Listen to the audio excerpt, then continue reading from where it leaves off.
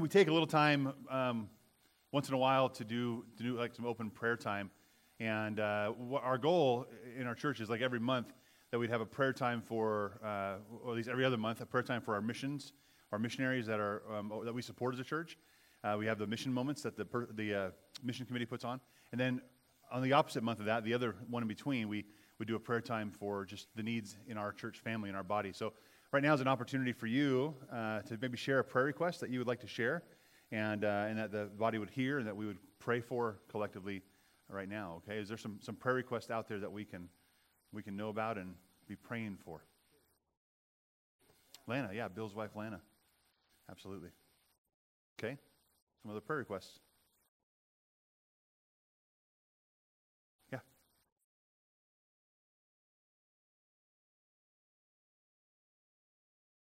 Yeah, Lori Caldwell, absolutely. Thank you, Nikki. Some other prayer requests. Bonnie? Bonnie, you're up first. Bonnie.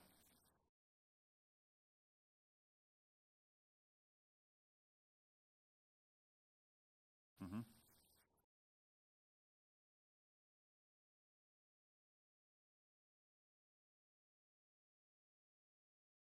Very good. Thank you, Bonnie.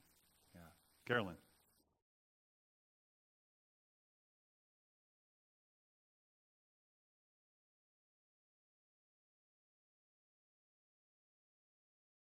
Okay. Okay. So your sister Susan, as she deals with that. Yep. The estate and the lots there, sure. Steve Torrey.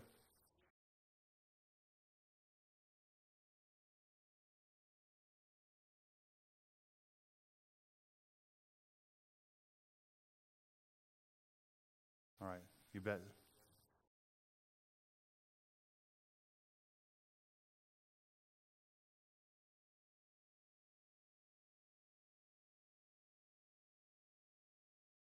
Sure. You bet. Yeah. Thanks for sharing that, Steve. Be good. Aiden.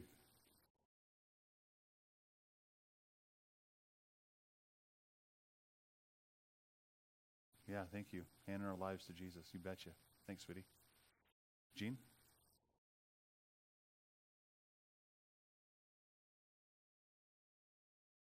Yeah. Jim. Very good. Thank you.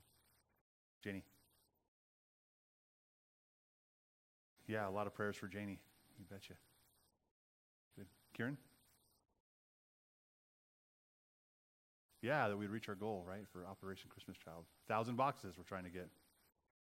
Thanks, Kieran. Lillian? Very cool. That's a praise, right? We had prayed for Lillian, a month or so ago, and she had a stimulator implant put in to control seizures, and she's being a happy camper right now. It's pretty awesome. Lori?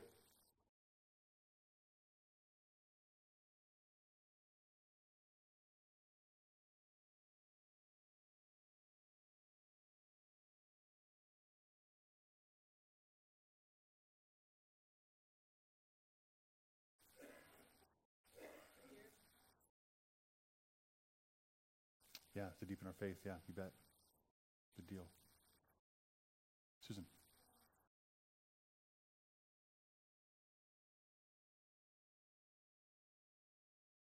Okay. Pray for Samantha and her pregnancy. Okay, very good. Thanks, Susan. Amy? Oh, I'm sorry. Okay. And your twins go to Wairika High, correct? So a friend in Wairika. Okay. Pray for your kids and that person as well. You bet. Okay. Victor.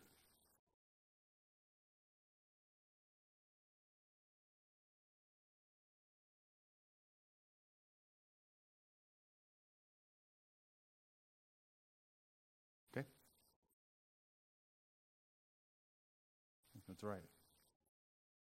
God knows his name. Okay. Thanks, Victor. I guess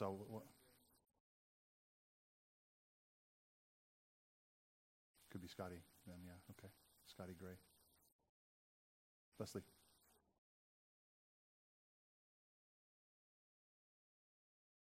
Yeah, you bet.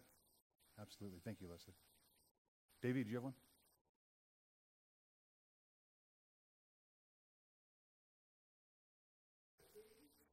Oh, right on. For a girl, awesome. Praise, praise God. So if you hear Davey hooting and hollering, there might be a baby. Okay. Nikki.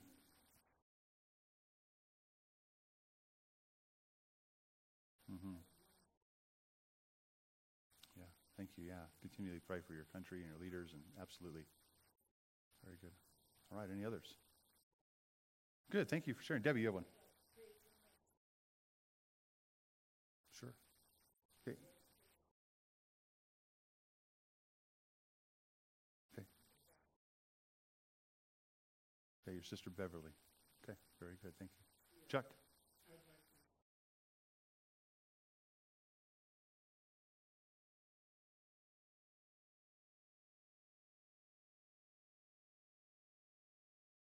Yeah, you bet. We'll pray for Nikki.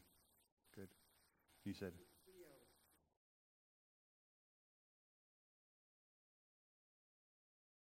Yeah, absolutely. Theo. Remember Theo Tillman and her grandchildren and her daughter, Bethany.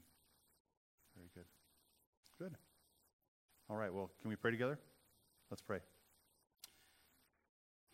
Father, we just count it important to pray. We count it important to pray for one another. And God, as these needs have been lifted up, God, we are now lifting them to you. You are our Father, and you care a great deal about us. And God, we know that you are going to bring us the comfort that we need, or the discipline that we need, God, the healing that we need. But ultimately, you're going to bring us yourself. And God, I pray that for every one of these situations, that your presence would be made known, that you would draw people closer to you and closer to the comfort there is in the Savior, Jesus Christ. God, may we continue, like you, to show compassion towards one another in our times of need and times of despair, God, or in our times of victory as well, that we would come alongside and celebrate those victories that are happening in our lives. God, we trust you because you are God Almighty. You're the God of the universe. Our faith is in your hands. We thank you and we praise you and pray in Jesus' name. Amen. All right, we're Matthew chapter 6.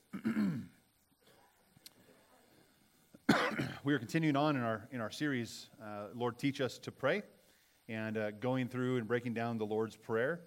We've got pretty far. We got all the way through verse 9 so far, so pretty exciting. I do want to read that entire passage first, and we'll pray over that in a moment.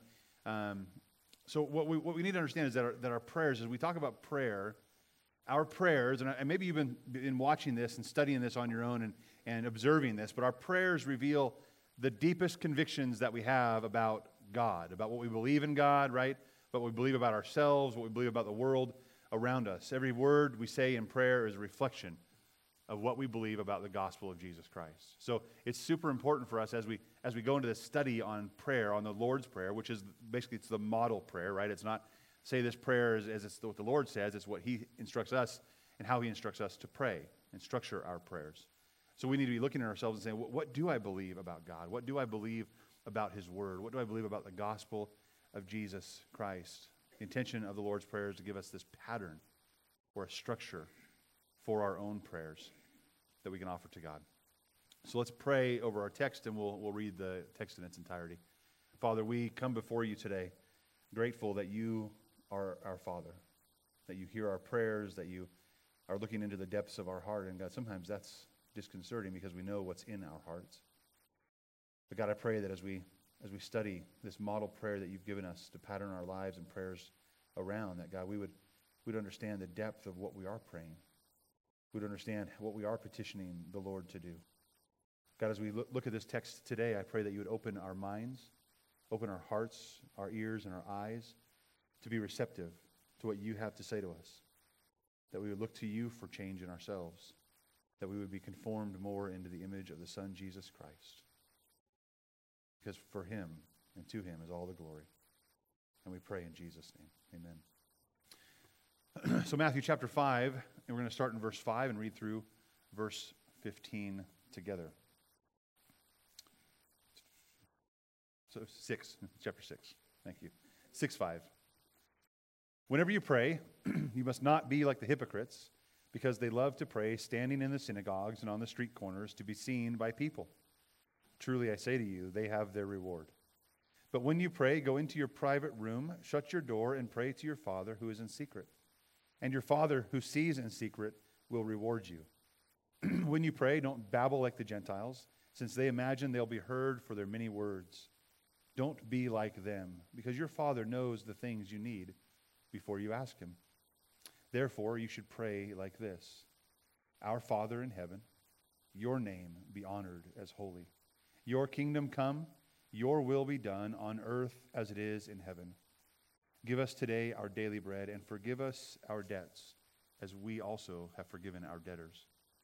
And do not bring us into temptation, but deliver us from the evil one. For yours is the kingdom and the power and the glory forever. Amen.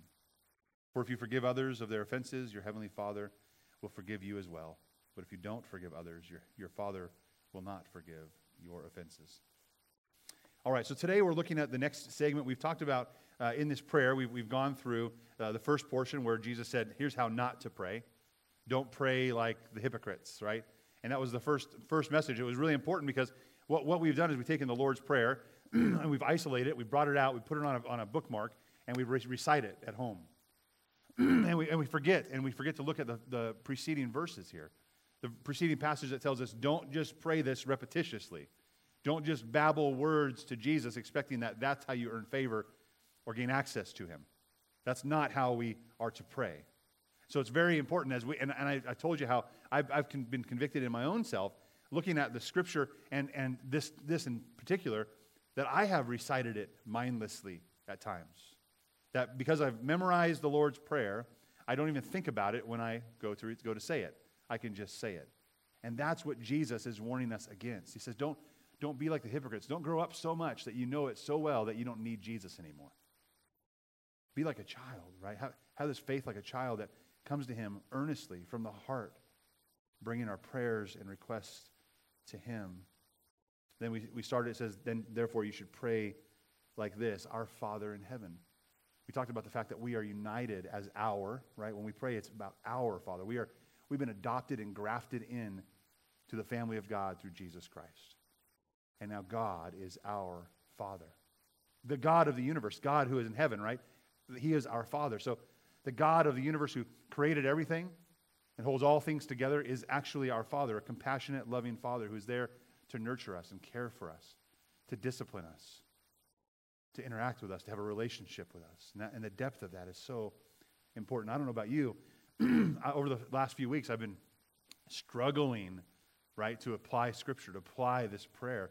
And when I say struggling, it's tough. There are times I'm trying to struggle through, how do I say our Father? And I'm praying, our Father. And I have to focus on this unity that I have in the body of Christ, this unity that we have together as children of God, the family of God. Then I move into the idea of the Father and how He's a Father. And I have to praise Him for how He's a Father and thank Him for how He's a Father. And it takes me like 30 minutes sometimes to get through our Father in heaven, because I'm trying to mull that over in my own heart, in my own mind. I'm trying to embrace Him for the Father in heaven that He really is. And then it goes on, He says, Our Father in heaven, your name be honored as holy. And we heard from Hoyt last week about this, right? Hallowed be your name. How do we hallow God's name? Well, God's name is holy in and of itself. We don't have to ascribe anything to it, but we do. All creation does. And there are glimpses that we see in Scripture where the angels are calling back and forth to one another. Holy, holy, holy is the Lord God Almighty, right?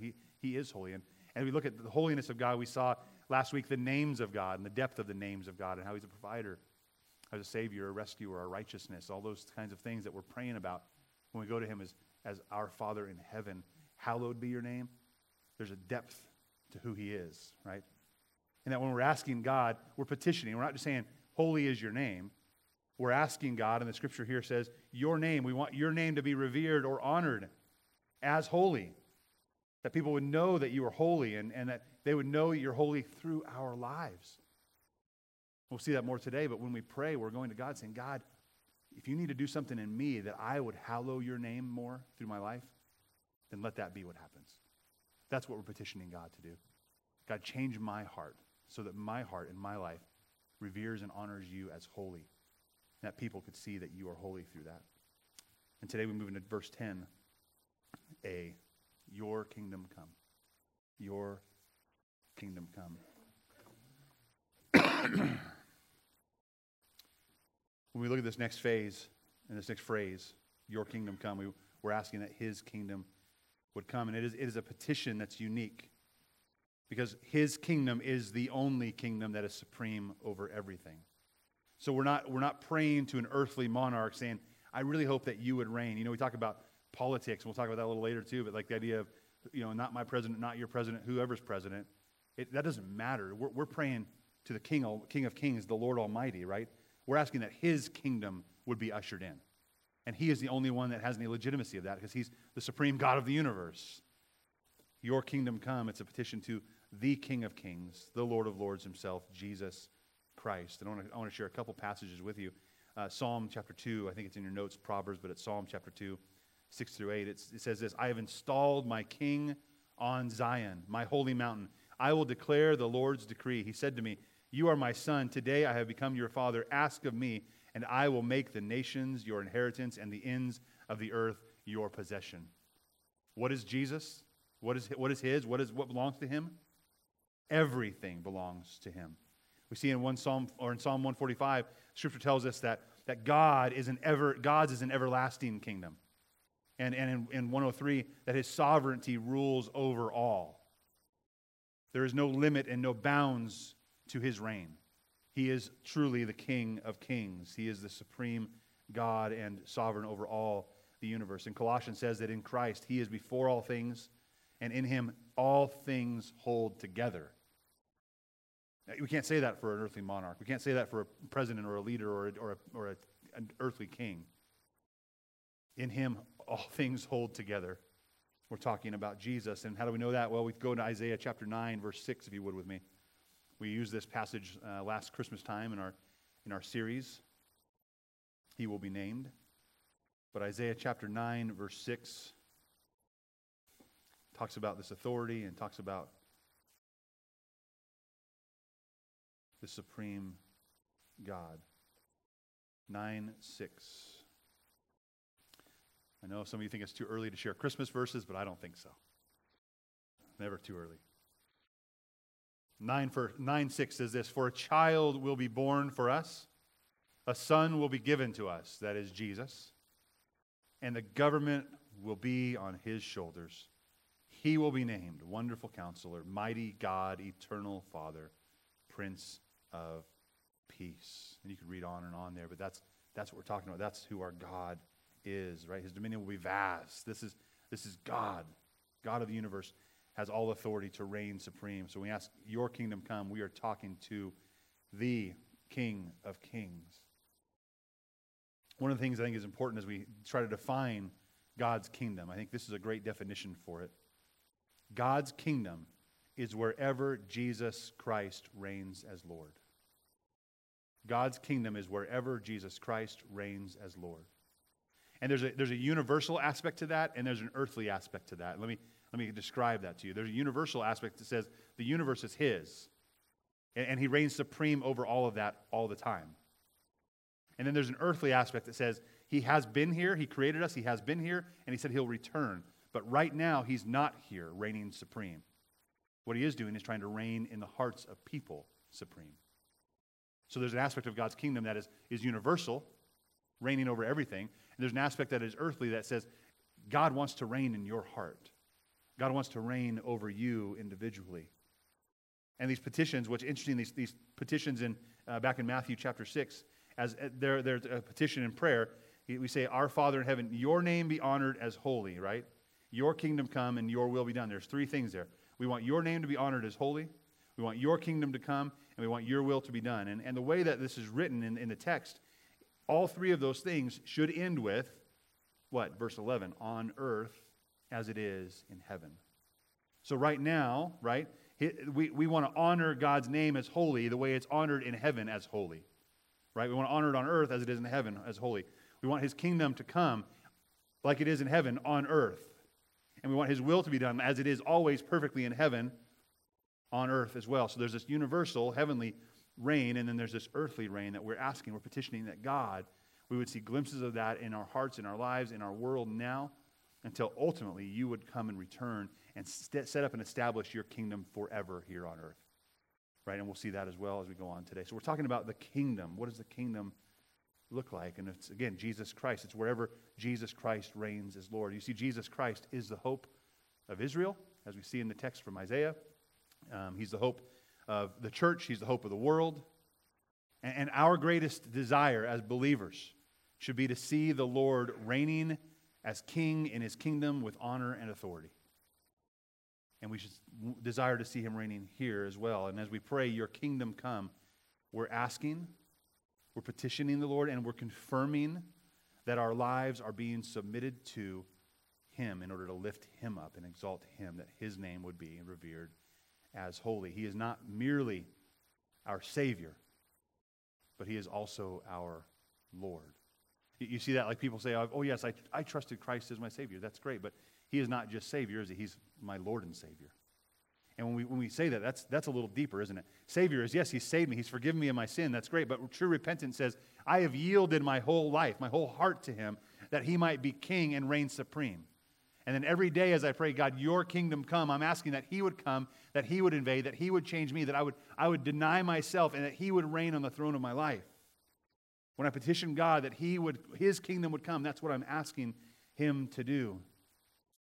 So before we begin laying out our requests to him and asking God for this or that, we should lay out our hearts before him and affirm that it is our longing that he would be glorified in and through our lives, and that he would be the king over us. Amen?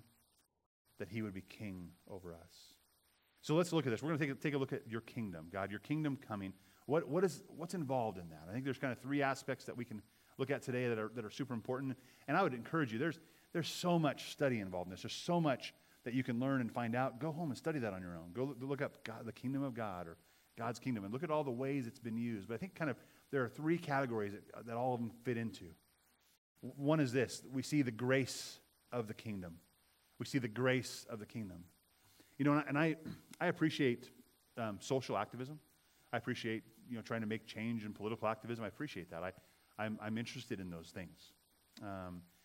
But I think that some would argue that through social action or political action, that we could achieve God's kingdom here and now. That people say if we just get it right socially, if we get it right politically, it'll be heaven on earth. And that is so far from the truth. We think that in that sense, we think we have become God's gift to the world. Like, look at you. If you get it figured out right, if you get your policies all right and your social activism all right, and you get people to volunteer and kind of align with your views, then we'll have it figured out. And that's so far from the truth. Now, political power and cultural influence are not unimportant. Right? Those are important things in our culture and in our history.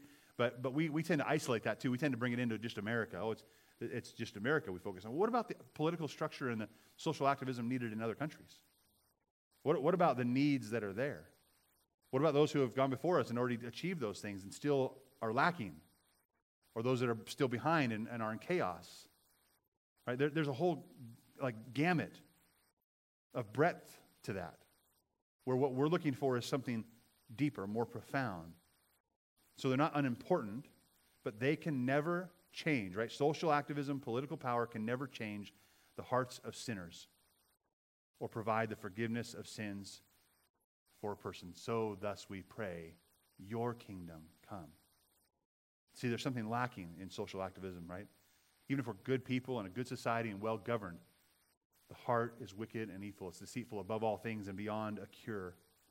Who can understand it? So the kingdom then, wherever Christ reigns, right? The kingdom revealed in Christ is there to repair the damage done by sin in the world. That's the ultimate goal. That's the ultimate goal. I'm going to show you a couple verses in this grace coming from Christ. So the grace of the kingdom is there to fix and resolve the problem that we had with sin, to repair the damage done by sin. That's the grace coming through Christ and his kingdom. You can look these verses up later. Luke 16:6, the law and the prophets were until John. Since then, the good news of the kingdom of God has been proclaimed, and everyone is urgently invited to enter it.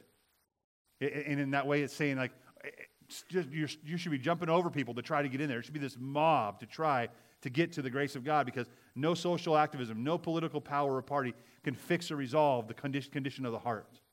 Only Jesus Christ can do that. And we really see the deep need that we have in our lives and in our heart for Christ. We should be climbing over people to get to him, because his grace, the grace of the kingdom, is being bestowed, and said, here it is. There's a parable in Matthew 22, and I'll read verses 1 through 4. It said, once more Jesus spoke to them in parables. He said, the kingdom of heaven, there's a kingdom, right? Heaven is like a king who gave a wedding banquet for his son. Like there's a wholeness, something happening, a party, a celebration ready.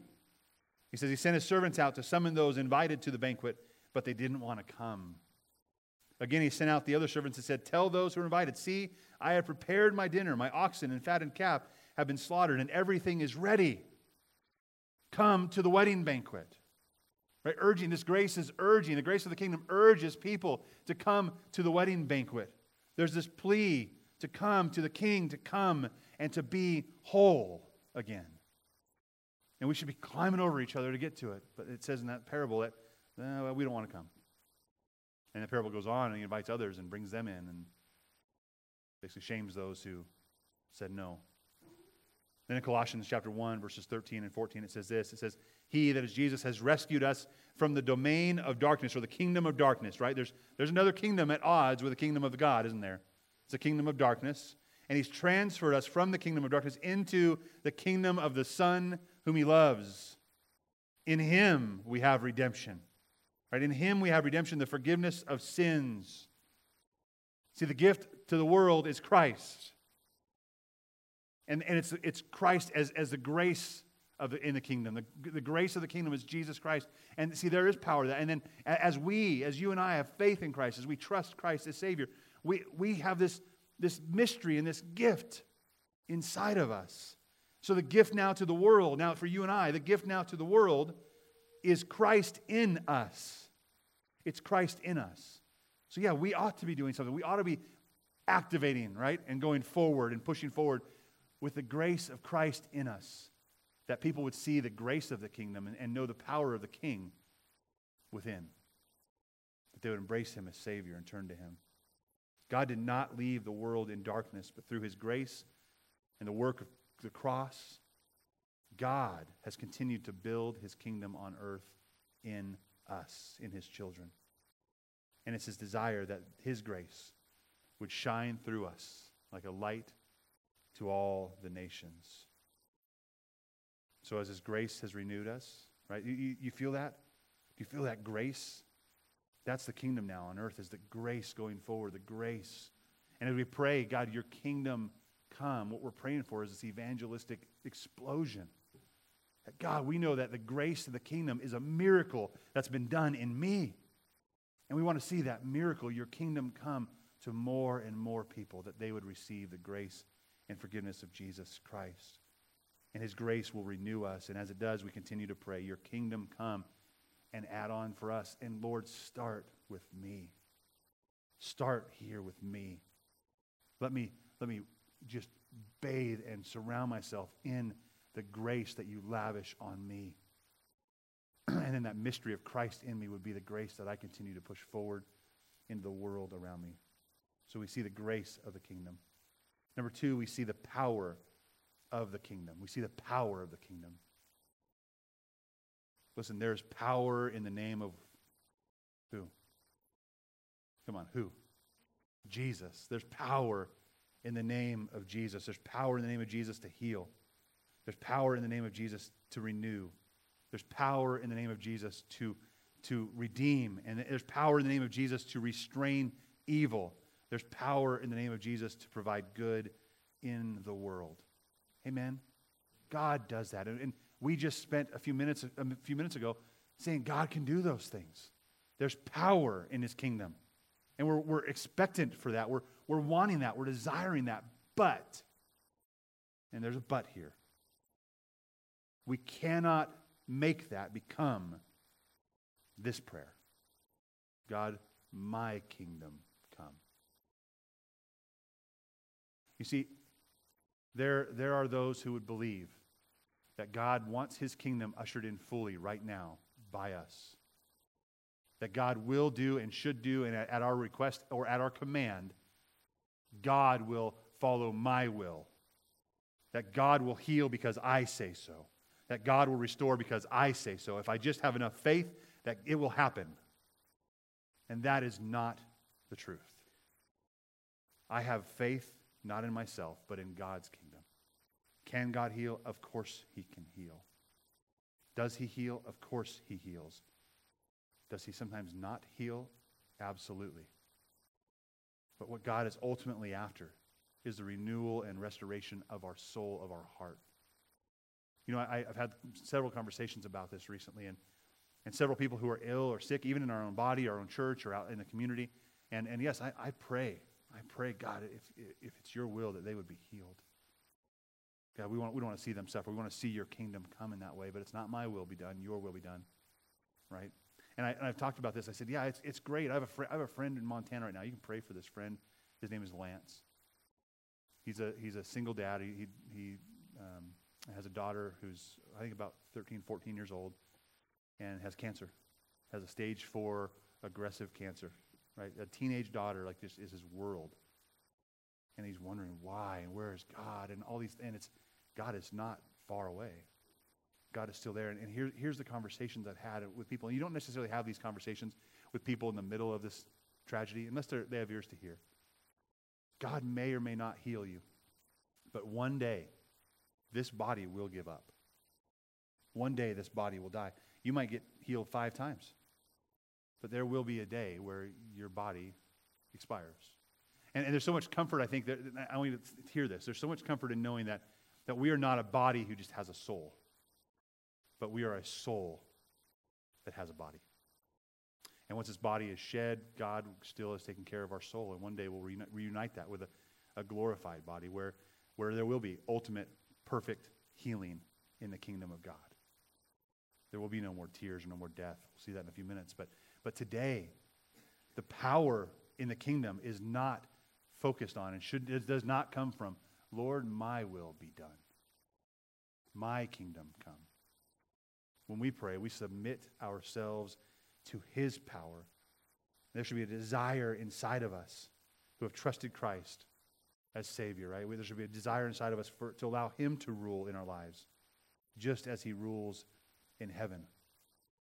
And there's many circumstances in life that we face that are this crossroads of faith, and we must choose between doing God's will and praying for God's kingdom to come, and Lord, start with me, and where we can choose to avoid praying, Lord, my kingdom come, my will be done.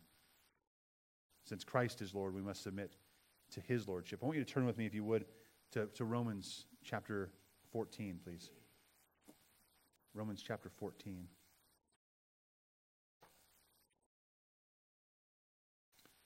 We talk about the power of God, right? We talk about the power of God. And I'm just going to read a verse while you're turning to 14.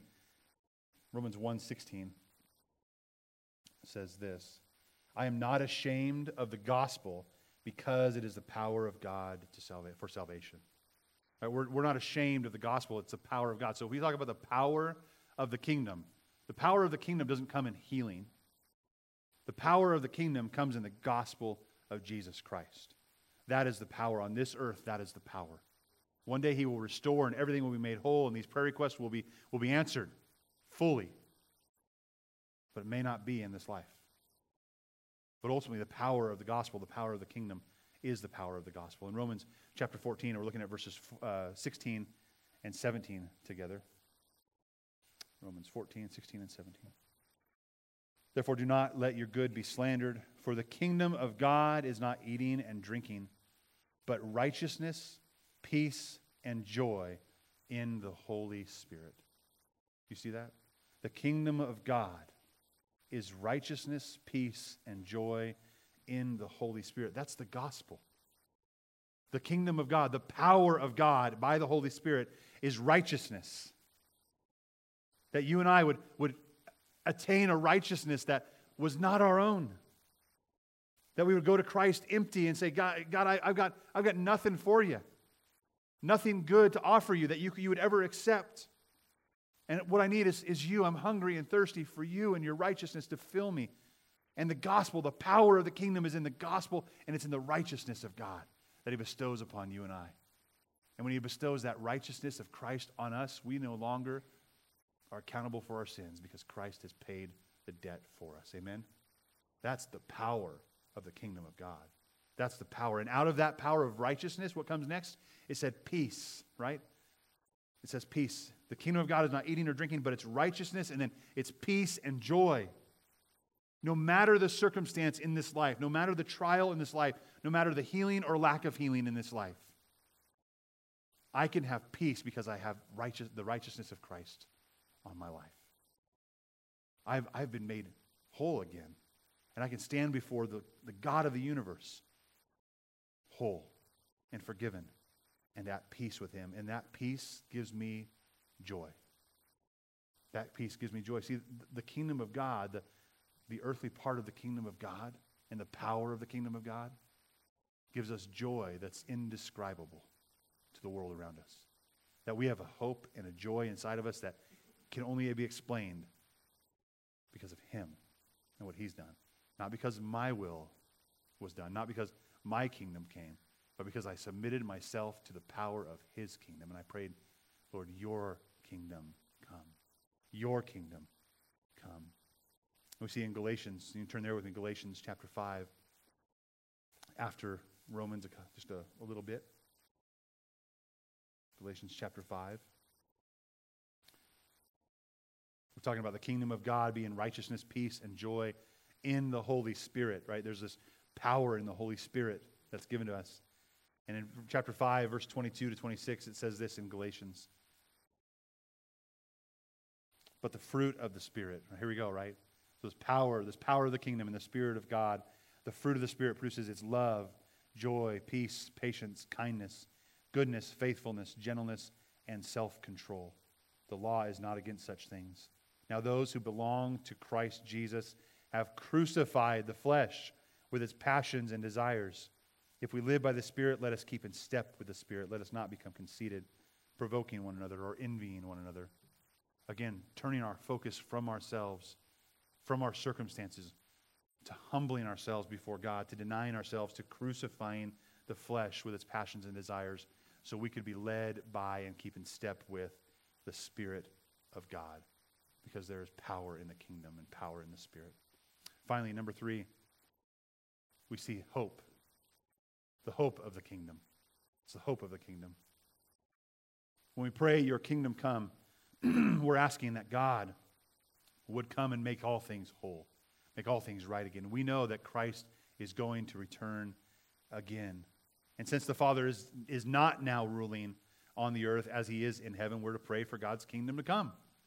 We want you to rule. We want your kingdom to expand. We want it to be here. We want Christ to reign here too, that Christ would establish and reign and rule in his earthly kingdom, that he would put down sin once and for all, and he'd squash rebellion, and he'd enforce obedience to his will. See, one day the heavens will split open, and Jesus will descend onto the earth and establish his kingdom.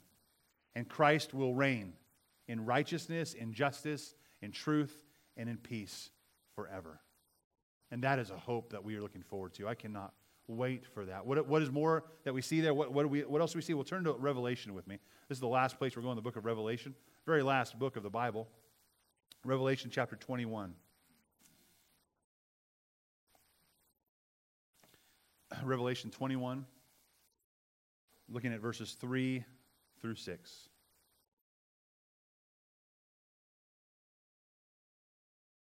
It says, Then I heard a loud voice from the throne. Look, God's dwelling is with humanity, and he will live with them.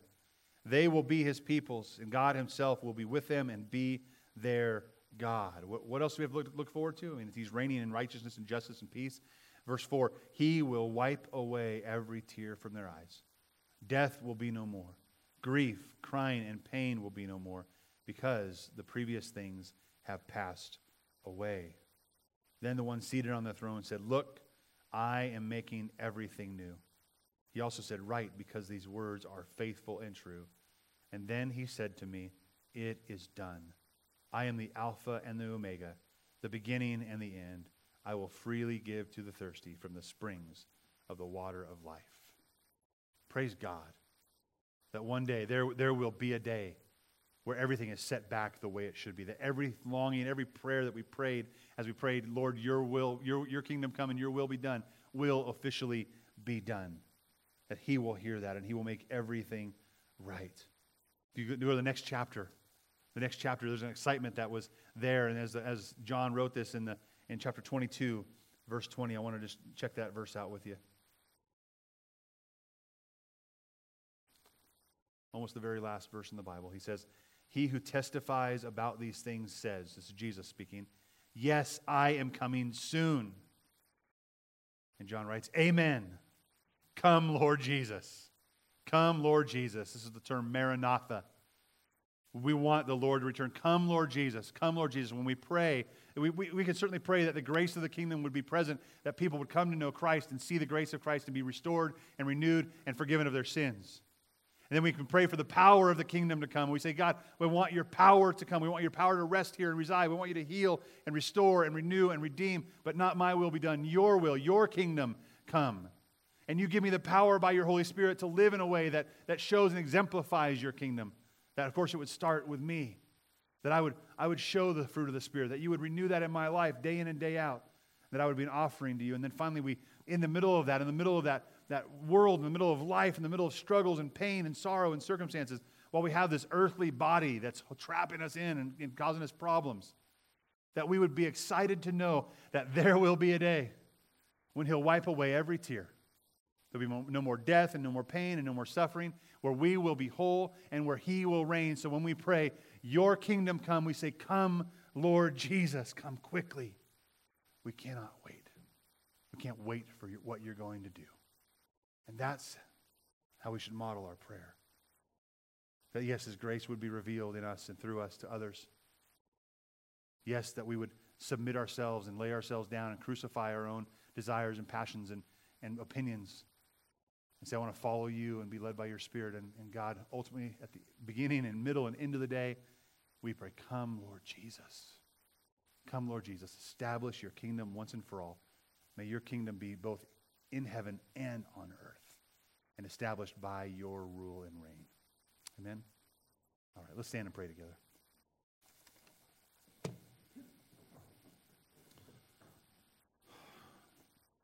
Father, as we come before you, we approach the throne of grace with confidence, knowing that you have given us everything that we need to be made right with God through the Son, Jesus Christ. We thank you for the power that was poured out and the grace that was poured out through him as he went to the cross in our place and accomplished what we could never accomplish or fulfill on our own. That he rose victoriously over death, proving that he is God, that he is the God of the universe who is able to reign and rule over our lives and our hearts. We thank you for the redemption and the restoration, God. We thank you for the forgiveness that he offered, giving us an opportunity to be made whole as we believe and have faith in the gospel of Jesus Christ. It is the power for salvation. And God, may we submit ourselves to you. And as we pray, as you've modeled this prayer for us, as we submit ourselves to you and to your kingdom. It is not our kingdom. As much as we want to have it be our kingdom, it is not our kingdom. And Lord, we pray that you would indwell us with your Spirit. And we would submit ourselves to you every day and to be led by you and your ways for the glory of God and for the kingdom of God. And we pray in Jesus' name. Amen.